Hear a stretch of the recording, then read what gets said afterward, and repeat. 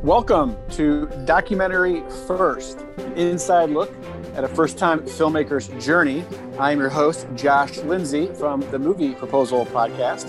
And with us, as always, is our first-time filmmaker, Christian Taylor. Hello, Josh. I'm super happy to be here. Great to see you. You sound happy. I am, because I just took a little bit more pain medicine to make it through this podcast.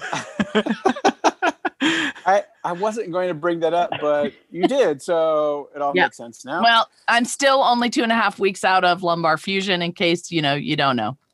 Okay, and you're talking to us, so that's a good sign on how it's going. So we're progressing, it seems. Yes.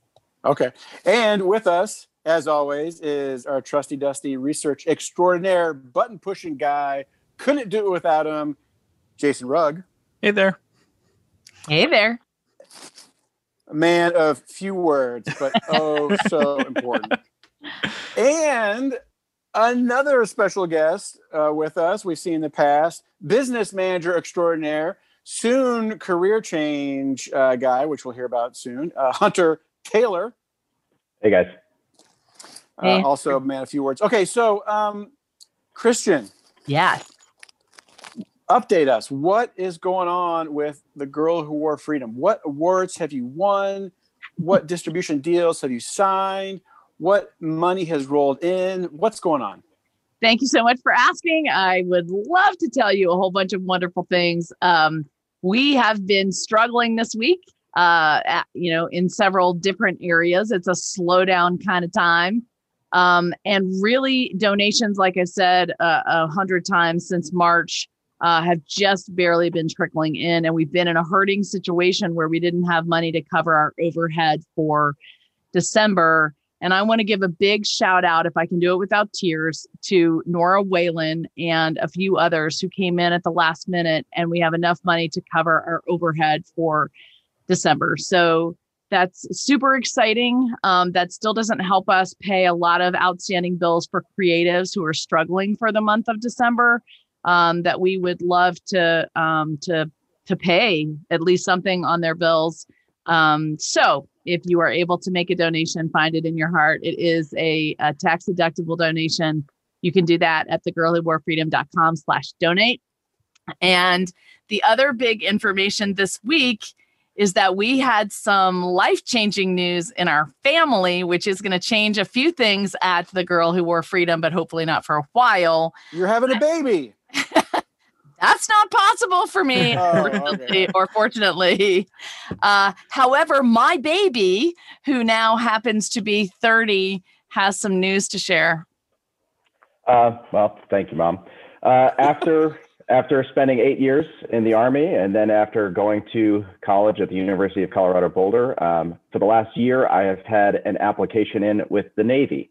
And it's taken a very long time. And my top choice that I wanted to do for a career is I wanted to become a naval aviator, for anybody who's seen Top Gun.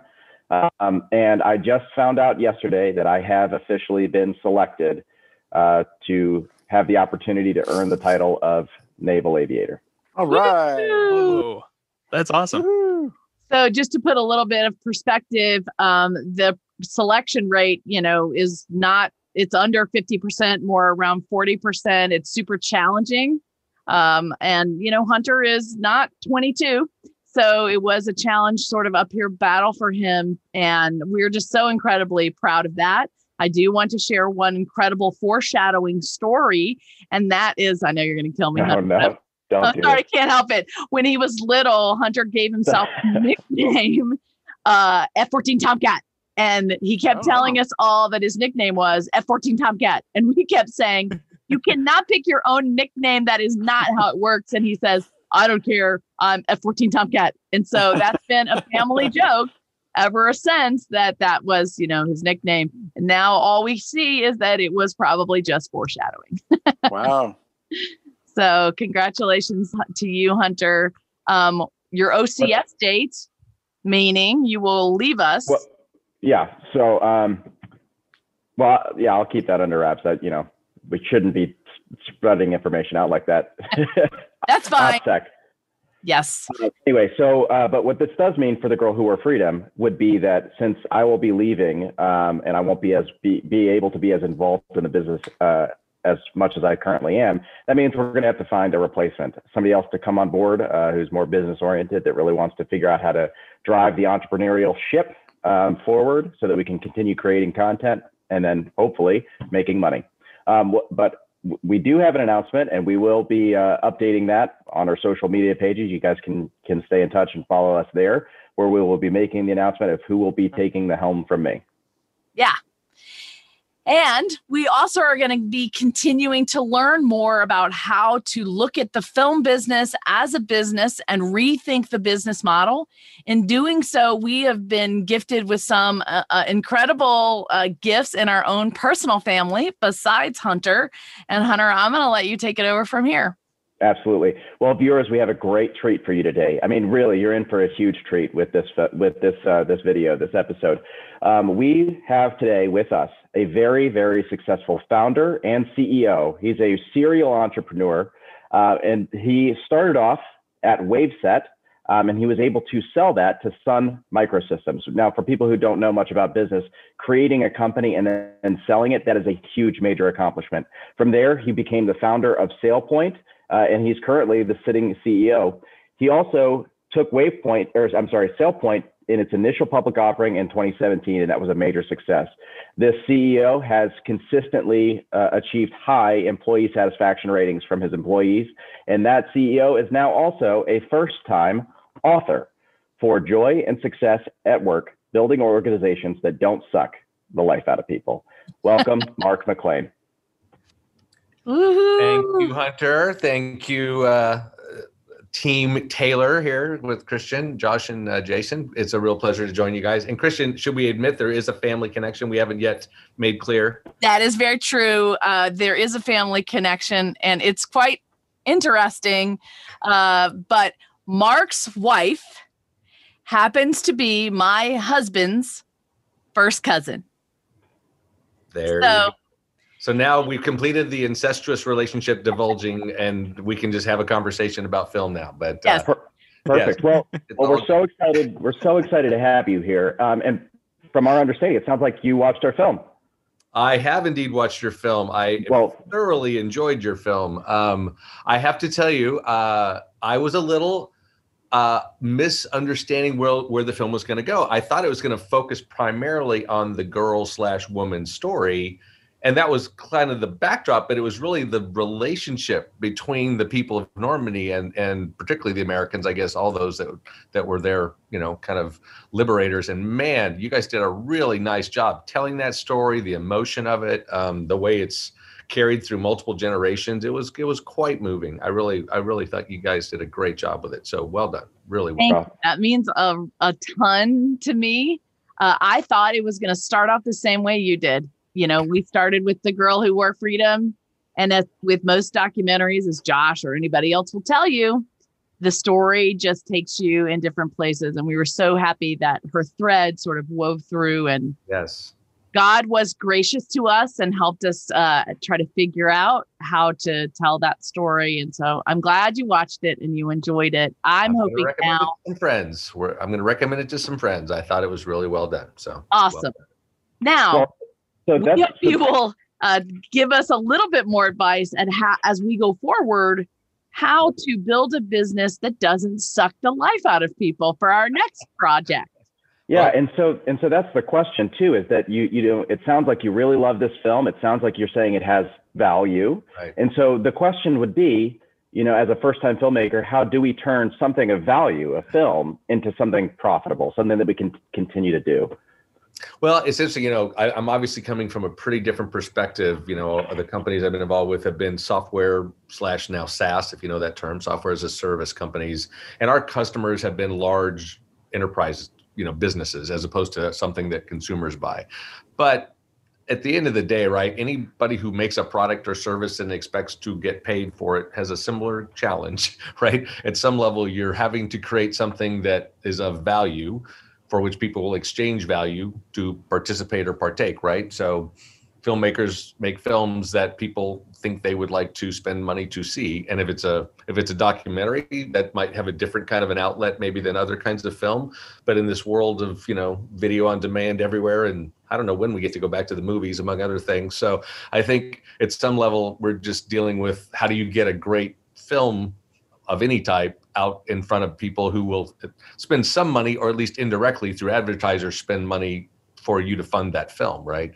And I think at the end of the day, I have a strong view that comes out some of what I wrote in the book, just that listening to the market you want to serve is the best way to ensure that you deliver something that the market wants, right? Quite often, people go off in a back corner and dream something up that they think people want. And again, this is more true in my world of products. And then when they come out with it, people are like, that's not really what I wanted. You should ask me what I wanted. I think in this realm, you guys, for what you've done, it's a much trickier question in some ways, because you can't say, would you like a film about this?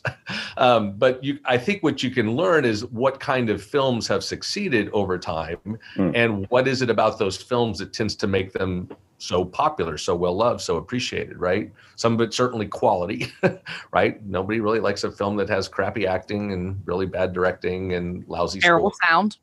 Yeah, terrible sound. That certainly can be part of the problem. But I think at the end of the day, right? I've told people in the regular film world, like I've yet to see a Pixar or a DreamWorks film that I didn't enjoy. And that's not because I took my grandkids. I just think they make great stories and produce them incredibly high quality. So at the end of the day, people like to go read or see a great story, and it's told well. And if it's independently acted, or if it's not acted, it's a documentary, you have compelling people that are telling that story. It hooks you and you want to learn more and you pay attention. I think you guys did that pretty nicely here. Well, and Pixar is brilliant because, they're making movies for kids, but they know that the buying power is the parents. So they have to make sure that the parents will enjoy it too. Well, and look, with no disservice to Pixar, like Looney Tunes started that 60 years earlier, right? I mean, at the end of the day, the classic cartoons worked because they were funny for a 4-year-old who thought it was hilarious that the coyote got another anvil dropped on his head. But the dialogue in a lot of those things was pretty awesome, right? I mean, some of the dialogue in Bugs Bunny is wickedly clever, right? Like they were working, as so many great children's things do, they were working on two levels, right? That's kind of how do you appeal to the kids and how do you get the parents to buy it? Disney picked that up, ran with it, obviously, right? Also, VeggieTales, we can't forget about that. Oh, how could we? And I will, yes, throw you guys know Phil much better than I actually only know him from a distance and love what they did. I used to sit with my kids and watch VeggieTales as many times as they wanted to, which was a lot, because I thought it was freaking hilarious. So I was all about watching VeggieTales with. Well, and there's extra value there too, being able to spend time with your family. So exactly. Now I've read this book cover to cover, and I have to say, I absolutely love it. So I went to school for business. For those viewers who may not know, I went to school for business, specifically focusing on entrepreneurship. And reading this book, I would suggest that any student of business needs to pick this book up. Every professor needs to put this in their classrooms. And so I was reading through this, and there are some themes that kept coming up over and over and over again. And I was like, oh, if it keeps coming up, it's probably pretty important. And one of those, it sounds like, is the concept of the entrepreneur, the founder, the creator, or the director, the owner of the company, and you talk about values. What part does values play in a company? Oh, huge. And to the extent I understand film, and Hunter will keep tying this back, right? Like a film is in fact an entrepreneurial project. You assemble a team with a mission to go execute that mission, right? But I do think that certainly in a long running company, and if you have like a production company that does multiple films like a Pixar, there's got to be a core set of values that keeps people aligned, right? I mean, there's been so much written about values, but at the end of the day, values are a tool for aligning people to the kind of what they're doing and why they're doing it, right? And in many ways, probably to be fair, values more answers the question how, right? Like, we can have a long talk about mission, vision, values. Lots has been written about that. First thing you always got to do is get people to agree on what term they're using and what they mean by that term. But in general, the concept is, mission, vision, why do you exist? What is it you're going to do for the market and your target customers or whatever? And then values is sort of the how are you going to do that, right?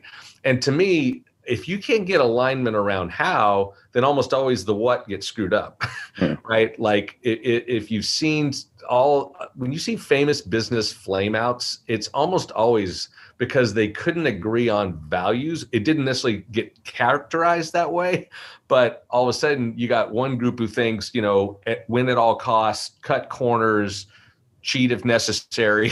You got another group maybe that's operating with high integrity, but it gets expensive sometimes to operate with high integrity. And if you got financial people demanding the bottom line is certain, these values, if they're not in alignment, you're just going to conflict all the time as you're making day-to-day business decisions, right? So I think if you're in the project where you're getting a group of people together to accomplish a vision, a mission, something, you've got to start by saying, hey, we have to agree on some of the core things we think are important here, right? Because if you don't, you're going to find yourself conflicting over what appears to be a difference in strategy or tactics, but often it's actually a difference in values. It's just showing up when you're trying to make a tactical or strategic decision. So to tie that back into the military, actually, it kind of sounds like to me, what you're saying is, a company needs to figure out what their map is, but the values are the true north. That's how you identify where you're at and where you're going to go.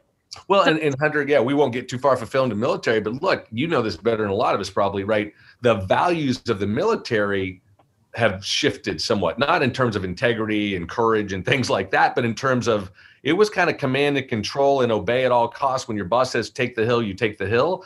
Now I think there's a lot more training in the military for, we're going to train you how to think and react, because you're going to encounter all kinds of crazy crap that probably no one has ever seen before in some cases. So you're going to have to know how to think about that. We don't have a plan for you to execute. We have to train you how to think, so you know how to think in the middle of a new situation. And how much you guys make film, right? Like, how often do things go according to plan on a shoot? Never. Right. Never. So, and you brought up film, and I want to give you a particular problem. So one of the things that I said when I started off with The Girl Who Wore Freedom was that I wanted to do production differently. Okay. Because in the film industry, what I experienced as I worked on people's projects is people that are volunteering, working for pay, that really want to be in the industry, they really are expendable. And so we're going to pay them very little. We're going to make them work 18 to 20-hour days. We're going to demand and expect that they work at this high level. And sadly, unions came from that. And there are some protections if you're working under those contracts. But I'm in the indie world. And so I've been working in this indie world where anybody's willing to do anything. And so the quality of life, and it's true even on Hollywood industry films, goes out the window. And so the values there are, we have a product, we have to produce under this timeline, and if you can't put in 20 hours days, it doesn't matter if you have a family, it doesn't matter if you have a little kid, you can't make it in this industry, you're out.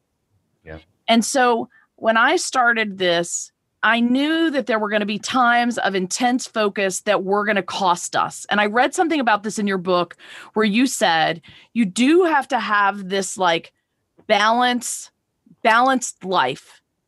There are going to be these intense periods where you're going to have to sacrifice that balance, to get a thing done. And that's the balance I'm shooting for, sort of like in this next phase I'm going into, whether it's company or film or whatever. And I'm curious, as I think about building this new company, what values should I be playing around with and thinking about if I want to create a company that is balanced, but that can work hard, turn out a great product, and in the end, make a profit. Yeah. Boy, lots to unpack there. Let's take all of us to a completely different industry for a moment, just to make a point. So most of us are familiar with McDonald's and Chick-fil-A. And yet we all experience very different environments, right, at those places.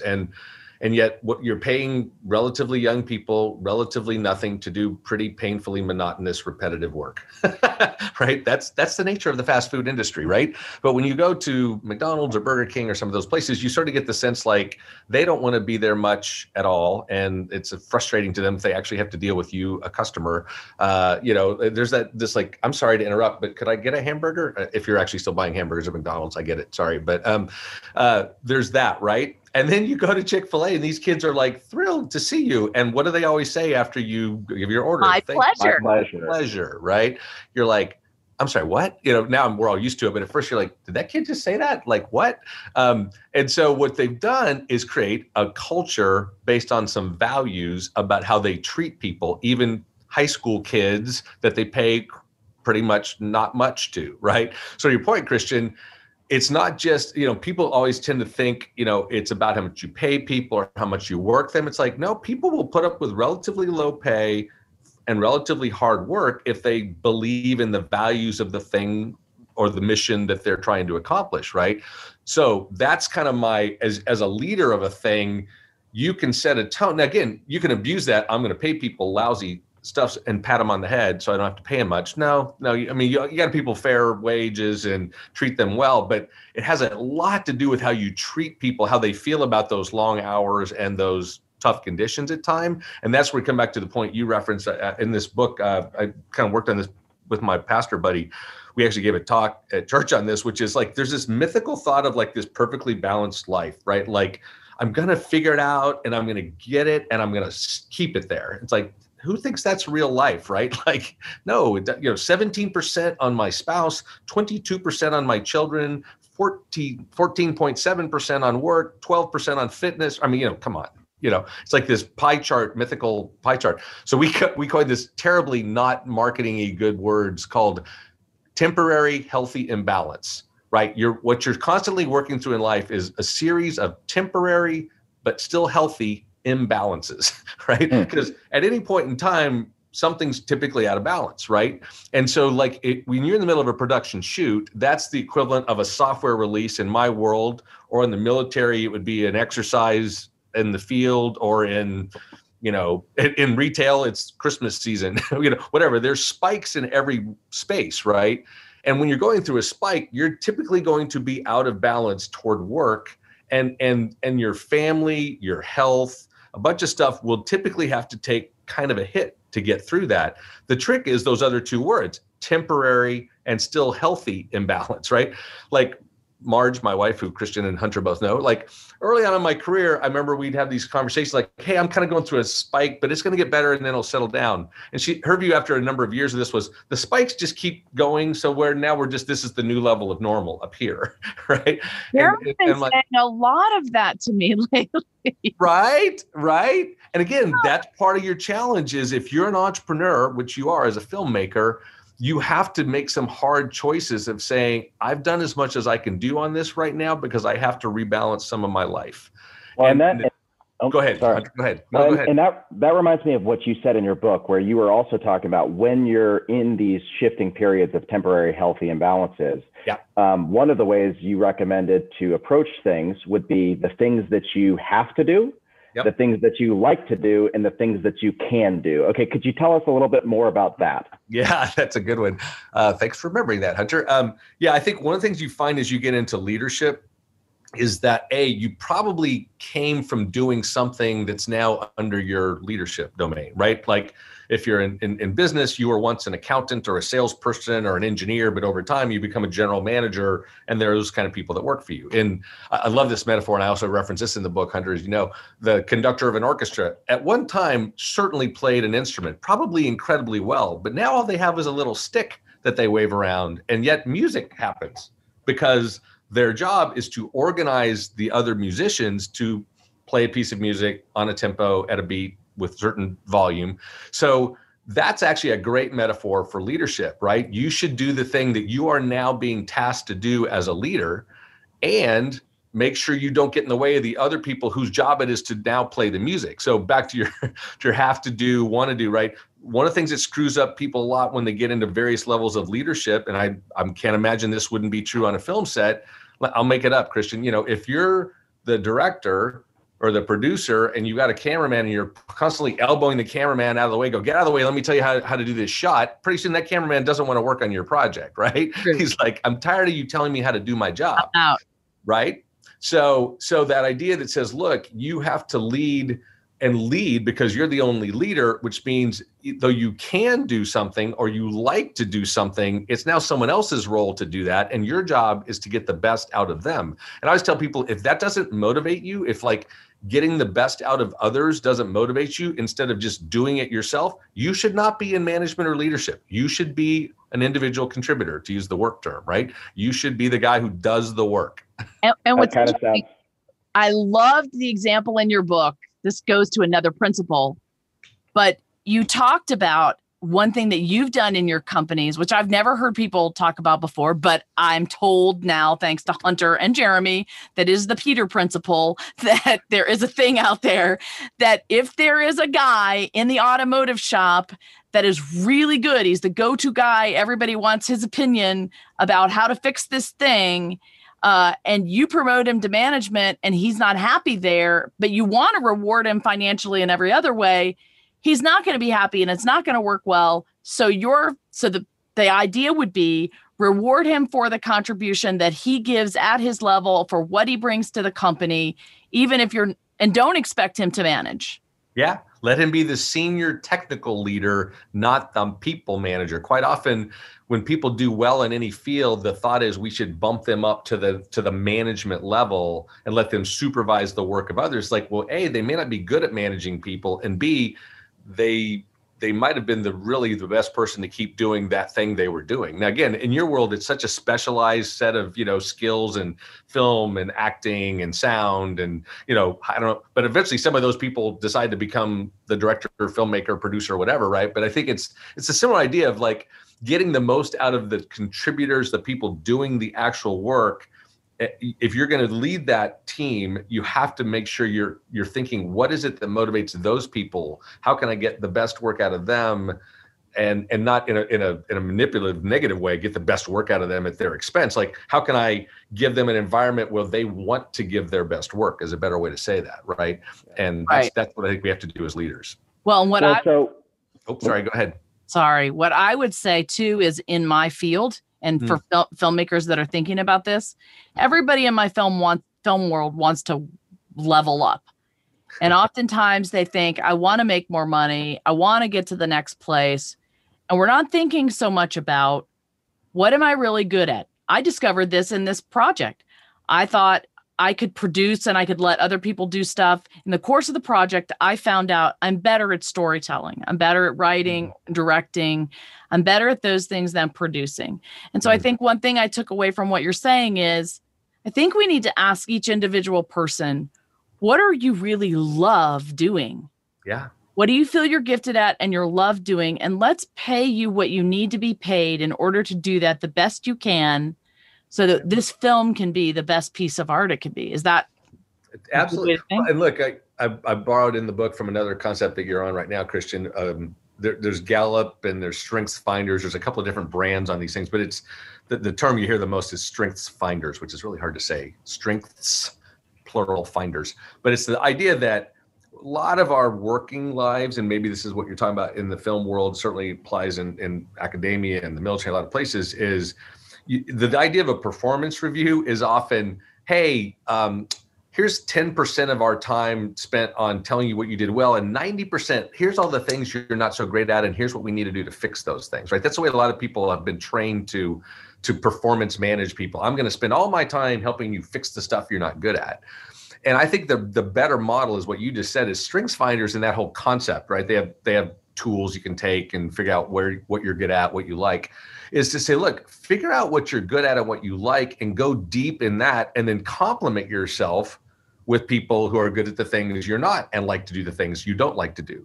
My silly, I grew up on Microsoft more than Apple, so I still use their products to make this example. But like early on in life, I say, figure out if you're a PowerPoint person, an Excel person, or a Word person, right? Like, not everybody is good at pictures, numbers, and words. You're probably good at 1 out of 3. You might be competent in the other 2, but really figure out if you love spending time in the spreadsheets, you're probably not meant for marketing.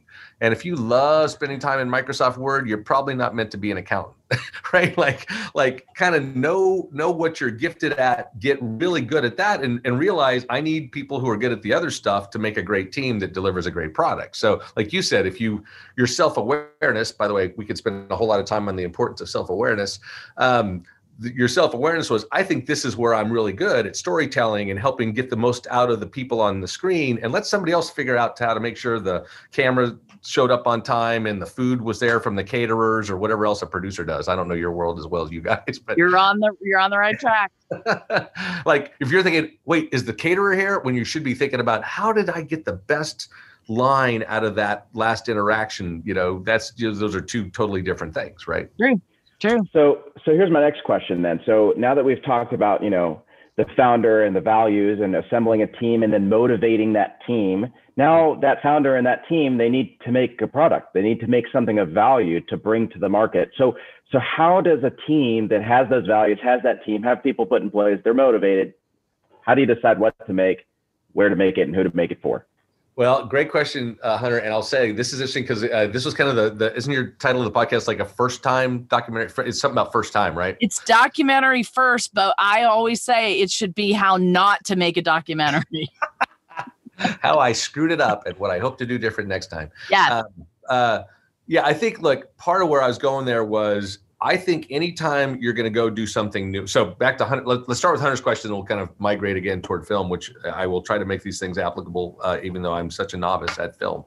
But like in the world I come from, I always tell people, look, the mythology of the 22-year-old founder who starts the next cool tech company is great, except it almost never happens in real life. There are a handful of them. I like to say we know their first names, right? In my tech industry, there's Steve as in Jobs, and Bill as in Gates, and Michael as in Dell, and now Elon as in Musk. I mean, we know those people because they're like, as I call them, freaks of nature, right? There's like one of them every 5 or 10 years, okay? And you're probably not the next one, I like to tell people. So given that reality, right, if you're not that super genius or by the way, sometimes it's luck as much as genius, but given that for a moment, like, okay, so how do you figure out what to do? My advice is go get smart at something for a while, work for 5 or 10 years. And this kills a 24-year-old to hear me say this, but go work for someone for 5 or 10 years and learn an industry, a space, a set of skills, then go start your thing.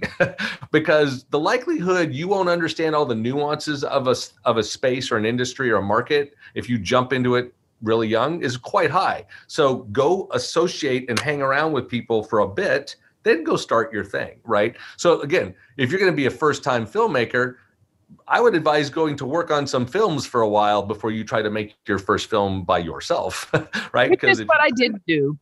Right. Okay. But you've been around the industry. You're being a little harsh on yourself. You've been around the industry. Right. I mean, like if I, unlike you, were to try to go make a film, that would be a horribly bad idea, right? Like I should never do that. But yet I think people do that all the time. I love, again, it's the mythology. Here was Bob the accountant sitting at his desk, and one day he dreamed up Tesla. I'm like, that doesn't happen in real life, right? Like you're gonna more likely extrapolate from some stuff to what you need. So back to Hunter's question. Well, how do a group of people who share values and are like they like being colleagues and want to work together on a project or a company?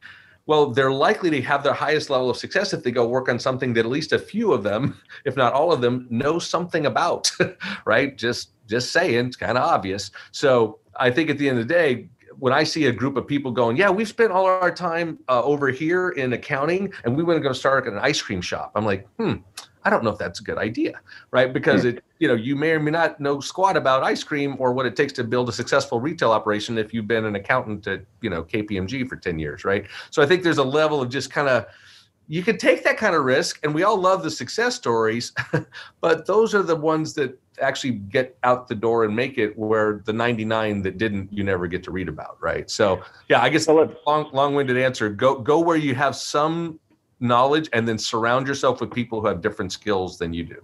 That's so let's say that they then go and get that experience that you're talking about. They go and learn about the industry. They get a feel for what it takes to work there. And then they get this idea for a film or a product or a service. How do the markets come into that dynamic? How does that work? Well, it's interesting, I think the same thing has happened in film in one respect that's happened in tech. So it used to be to start a tech company. I know this is hard to believe now, but you used to have to raise a lot of money because you had to go buy servers and PCs and rent space, and there was no Amazon Web Services, there was no cloud, there was no, super cheap way to get access to technology. So like to start a tech company took a lot of money, right? And in the old days, in your world, I'm sure, to like make a film, to rent or buy equipment and people was like, now a lot of filmmakers get started with relatively inexpensive equipment with relatively high quality output, right? So the entry cost to getting into some of these things is way lower than it used to be, but so is the trial approach. Like I would say, well, if you think you have an idea, I mean, this is y'all's world, right? Go spend the time to shoot a relatively cool trailer that tells the story of what you'd like to build and start getting that out in front of people before you try to go get the funding to build a whole film, right? First, tell a short, that's what people do in product all the time now, right? Here's a demo, here's a pilot, here's a sample of what the kind of thing we could give you. Does this catch your attention? Does this meet your needs? Does this seem to intrigue you? Now I can use that to get the next step of funding or investment or engagement from customers. We call it that multiple.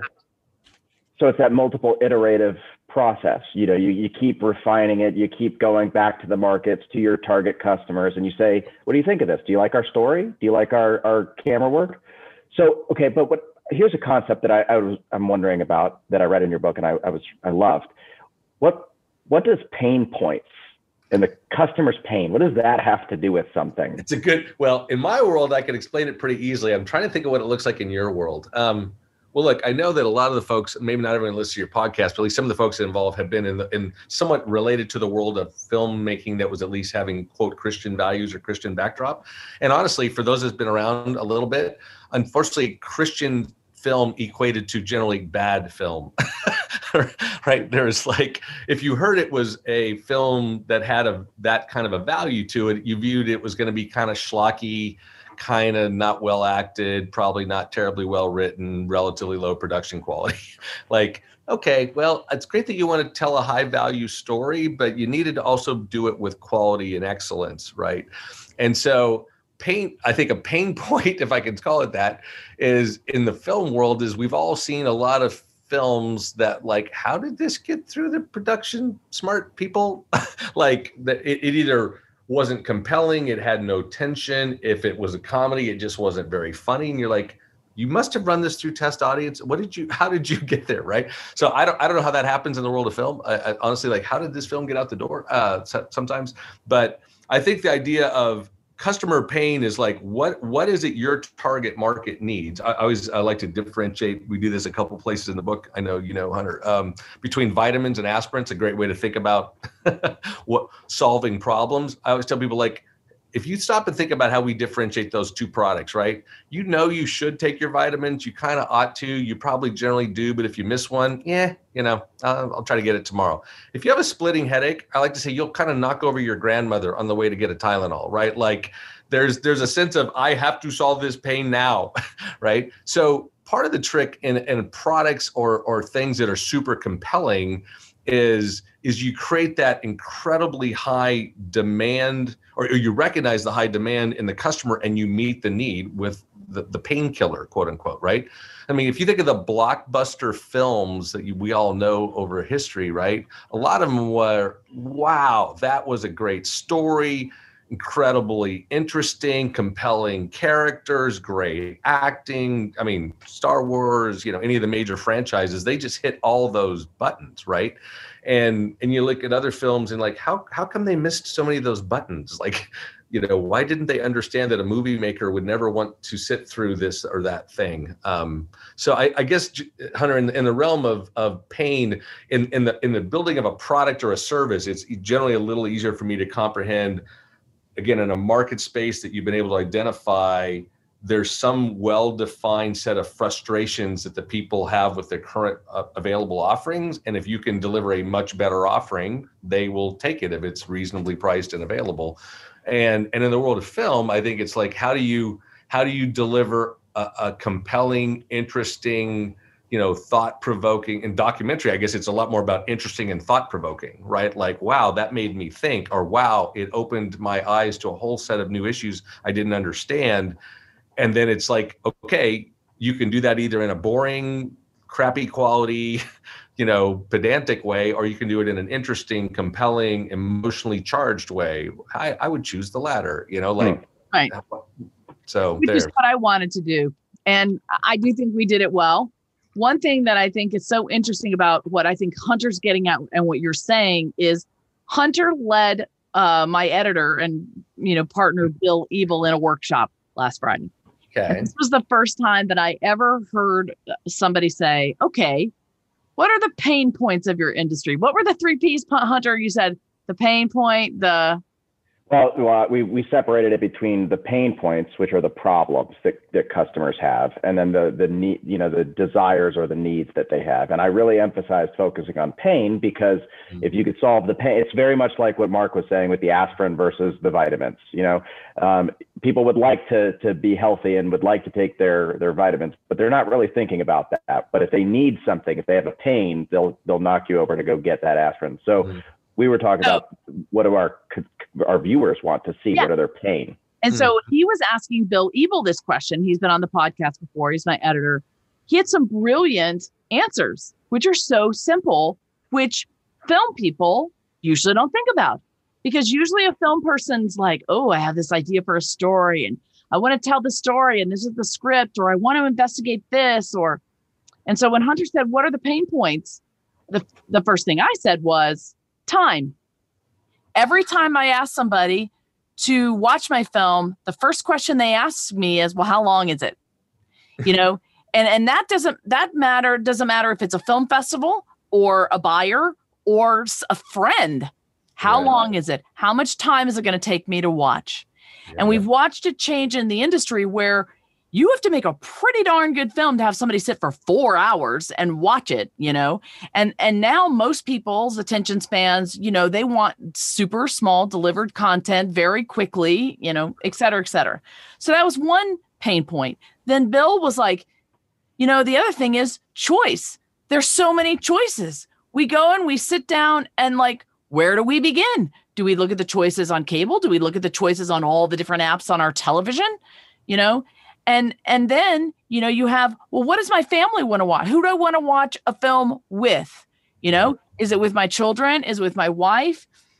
And thinking about that product of what is the pain that an actual buyer who is an audience member is looking for was the first time I ever stopped to think, I never thought about a viewer having a pain problem about a film. So that's when I started thinking, this whole business concept that Hunter's brought into our film world, where I started saying, you know what? I think filmmakers right away need to partner with business people who think like this. And then I saw your book, and the thing that was so key to me is that, I know you. I've watched you over all these years. I know what kind of man you are. And you talked about in your book this why principle, which came from Townsend, which focuses on people, which goes back to what you were saying earlier about how you want to create a life for them where they are fulfilled and happy in what they're doing. Yeah. And I would say, to sort of wrap this whole thing up, I really want to challenge young filmmakers and all filmmakers and myself to think a whole different way about production and making films. Because I do think if we are considering the people we are working with, we are helping making a product within the balance of our lives, knowing that there will be times of healthy imbalance. And if we are considering the pain points of our audience, somewhere in the middle, we'll begin making a product that hopefully we can sell and make money on. If only we could get that stupid distribution thing hammered out, which hopefully Hunter is going to help us with. I know, funding is always the biggest problem with films, but I think if you think about making a company first with the foundations that you've built your company on, and I really would love to have you back to talk about that. I think you are onto something. Anybody that can be voted as one of the top CEOs of a company like you have, I would love to take those concepts and bring them into this film world, because I don't think that's ever been done before. Yeah, that's a great point. Yeah, because you guys work on a slightly, it's kind of we in our world we have customers, we have partners, we have employees, we have contractors. There's some of those metaphors, but like the nature of a film, it's always like a project where a group of people come together and then they disperse again. It's not like an ongoing, I guess, a production company, a very thin skeletal production company can exist, but they're always bringing in this massive amount of people that don't work for them full time typically, right? It's a very, very much, you have to attract those people, right? And then, so you've got that group of people to think about, then you got your buyers, your consumers, and then you've got your sponsors, which is another constituency you have to think about, right? It's a complex world. I do think what's fascinating. I was thinking about your documentary approach. Like in some ways, the challenge in a documentary is the same challenge that the filmmakers who did like Titanic or Apollo 13 had. It's like, hey, we already know how the story ends. How are you going to make this interesting, right? And there's a little of that in a documentary. Like, hey, I know what happened in your case, I know what happened in World War II. I even maybe know a little bit of what happened at D-Day. How am I going to make that interesting? And I think that's what you guys accomplished, right? You said, look, there's an angle on this that you might not have heard about, that was the relationships that it went beyond the war between this group of people and those that came to liberate them. And I thought, okay, that's an interesting twist on the story that most people really don't know much about, right? As opposed to like whatever, 1917, just a really super crazy, compelling way to tell a war story. But the war thing was not new. It's just the filmmaking was fascinating. But in this case, it was like, okay, this is interesting because it's a part of the story I don't know. I think if you're going to do any kind of fact-based documentary thing, especially about a relatively familiar topic, the trick is how do you make it compelling? And it has to be some angle on the story I don't think I already know, or else I'm going to tune out quickly, right? Right. So anyways, I think you guys did a good job of that. Thank you. Well, we're running out of time, but we just want to say one last time, you really need to pick up this book. Again, it's Joy and Success at Work, Building Organizations That Don't Suck the Life Out of People. It's by Mark McLean. Mark, thank you so much for coming on the podcast. We really have learned so much from you. I think that our viewers have learned a lot from you as well. We'd love to have you back whenever you have the time. I would enjoy that. Let's figure out how to make that happen. And by then Hunter will be out flying over some part of the world. But one thing real quick, I would love to ask, Josh is a businessman, Andy loves film, Jason is a young filmmaker. You guys have been listening to this. Has there anything that stuck with you that you took away? Anything that's important? What do you think? Or are you just glad it's over and that we can get off the call? That's what it is. I think I need to buy the book. Yeah. You need to buy the book. Well, I will say I appreciate the part on values. So I have a team about 40 people, and I was doing a Zoom call last night, and I was training on vision and mission and goal setting. The one thing I didn't talk about, I just didn't have time, was the values. And I literally we have family values, and they're posted in our kitchen. It's important for a family, and it's just as important for a business. And so I appreciate that. I think a lot of times people go into something, whether it's a film or a product, without thinking about those things in advance. And, I experienced that, at VeggieTales, but I think that's common. And so I think if you can think of these things in advance, it'd be to your advantage for sure. Especially the how part, right? Like I say, it's the people get excited about the what. Let's go make this film, or let's go start this company. Right. Like, how are we going to go about that? Actually, especially, by the way, I think it's even more true in these younger generations, millennial, Gen X, whatever letter we're on. There's that whole sense of, I care about who we are as a company and what values we support, and are we, environmentally friendly and racially friendly and blah, blah. It's like, wow, we used to just like make ice cream or software, right? Like now people care a lot more about the how. And I think that's got to be true in your world of film as well today, I would assume. Well, I don't know that we spend a lot of time talking about values before we pull a team together and tell everybody how we're going to work. And I don't think we do talk about values maybe when we think about the content. Yep. But I want us to think about the people, because I look at the girl who wore freedom, and I'm similar to you, Mark. You and I share a lot of personality traits that are the same. And the culture that I've created, we've had a lot of people on our team on this podcast, and they'll say, well, I came to volunteer because this, is a great story or whatever. I stayed because of the culture what Mhm. I'm learning, and the environment that's been created. And so I would just challenge, people in the filmmaking world to begin thinking about the people that you're working with, how you're treating them, and the culture that you create. And that Right on. starts with values. Right So- on. Yeah, we're way over time. I'm so sorry, everybody. Edit, right? Isn't that what editing? Don't you guys do editing in your We're not- business? It's a No, thing? no editing here.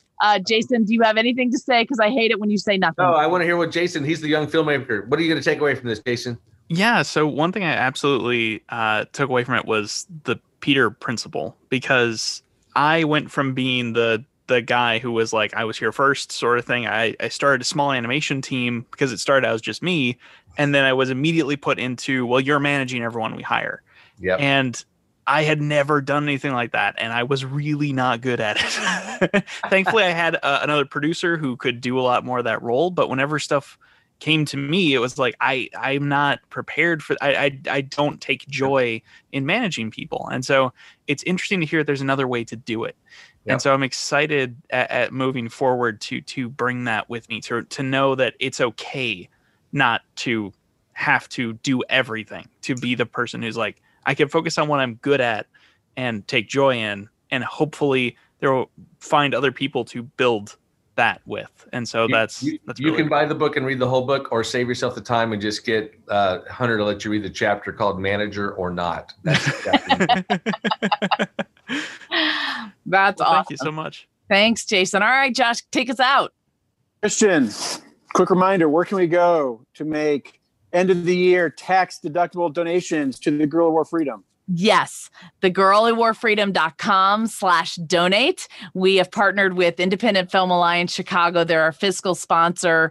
You give through an organization called Give Butter, but it is all nonprofit. All but 5% of the money goes to us, and it really will help us. It'll help us pay people that need money at the end of the year, pay our bills, and we still have 6 more months before our film releases. We have several film festivals, and it will help us make a great showing there and hopefully sell our film to distributors. So theguerrillawarfreedom.com/donate. We really appreciate all of those who have already donated. It's really meant a lot, helped us get this far. So thank you for your support. And as a finance guy, I mean, this is the time to do it. The year's almost over, right? Get the End tax 2020 with a bang. Yes, exactly. Exactly. All right. Well, hey, Hunter, thank you for reading the book and running the podcast today. Mark, thank you for writing the book and being on the podcast today. And thank you to all our listeners for listening to Documentary First, where we believe everyone has a story to tell, and you can be the one to tell it. You sure can. Bye, everybody. Thanks, you guys. Fun. Thank you for listening to Documentary First. We really appreciate your partnership with us. We can't do any of this without you. So thank you so much for listening, for donating, and for following along on our journey. If you are able to make a donation this week, we would really appreciate it. We are supported by donors who give us $100 or less, so anything helps. Also, if you're able to share the news about the Girl Who Wore Freedom with your friends and family, please do that on Instagram, Facebook, Twitter, or email. And sign up for our newsletter at thegirlwhoworefreedom.com. Please go to thegirlwhoworefreedom.com/donate to make a donation today.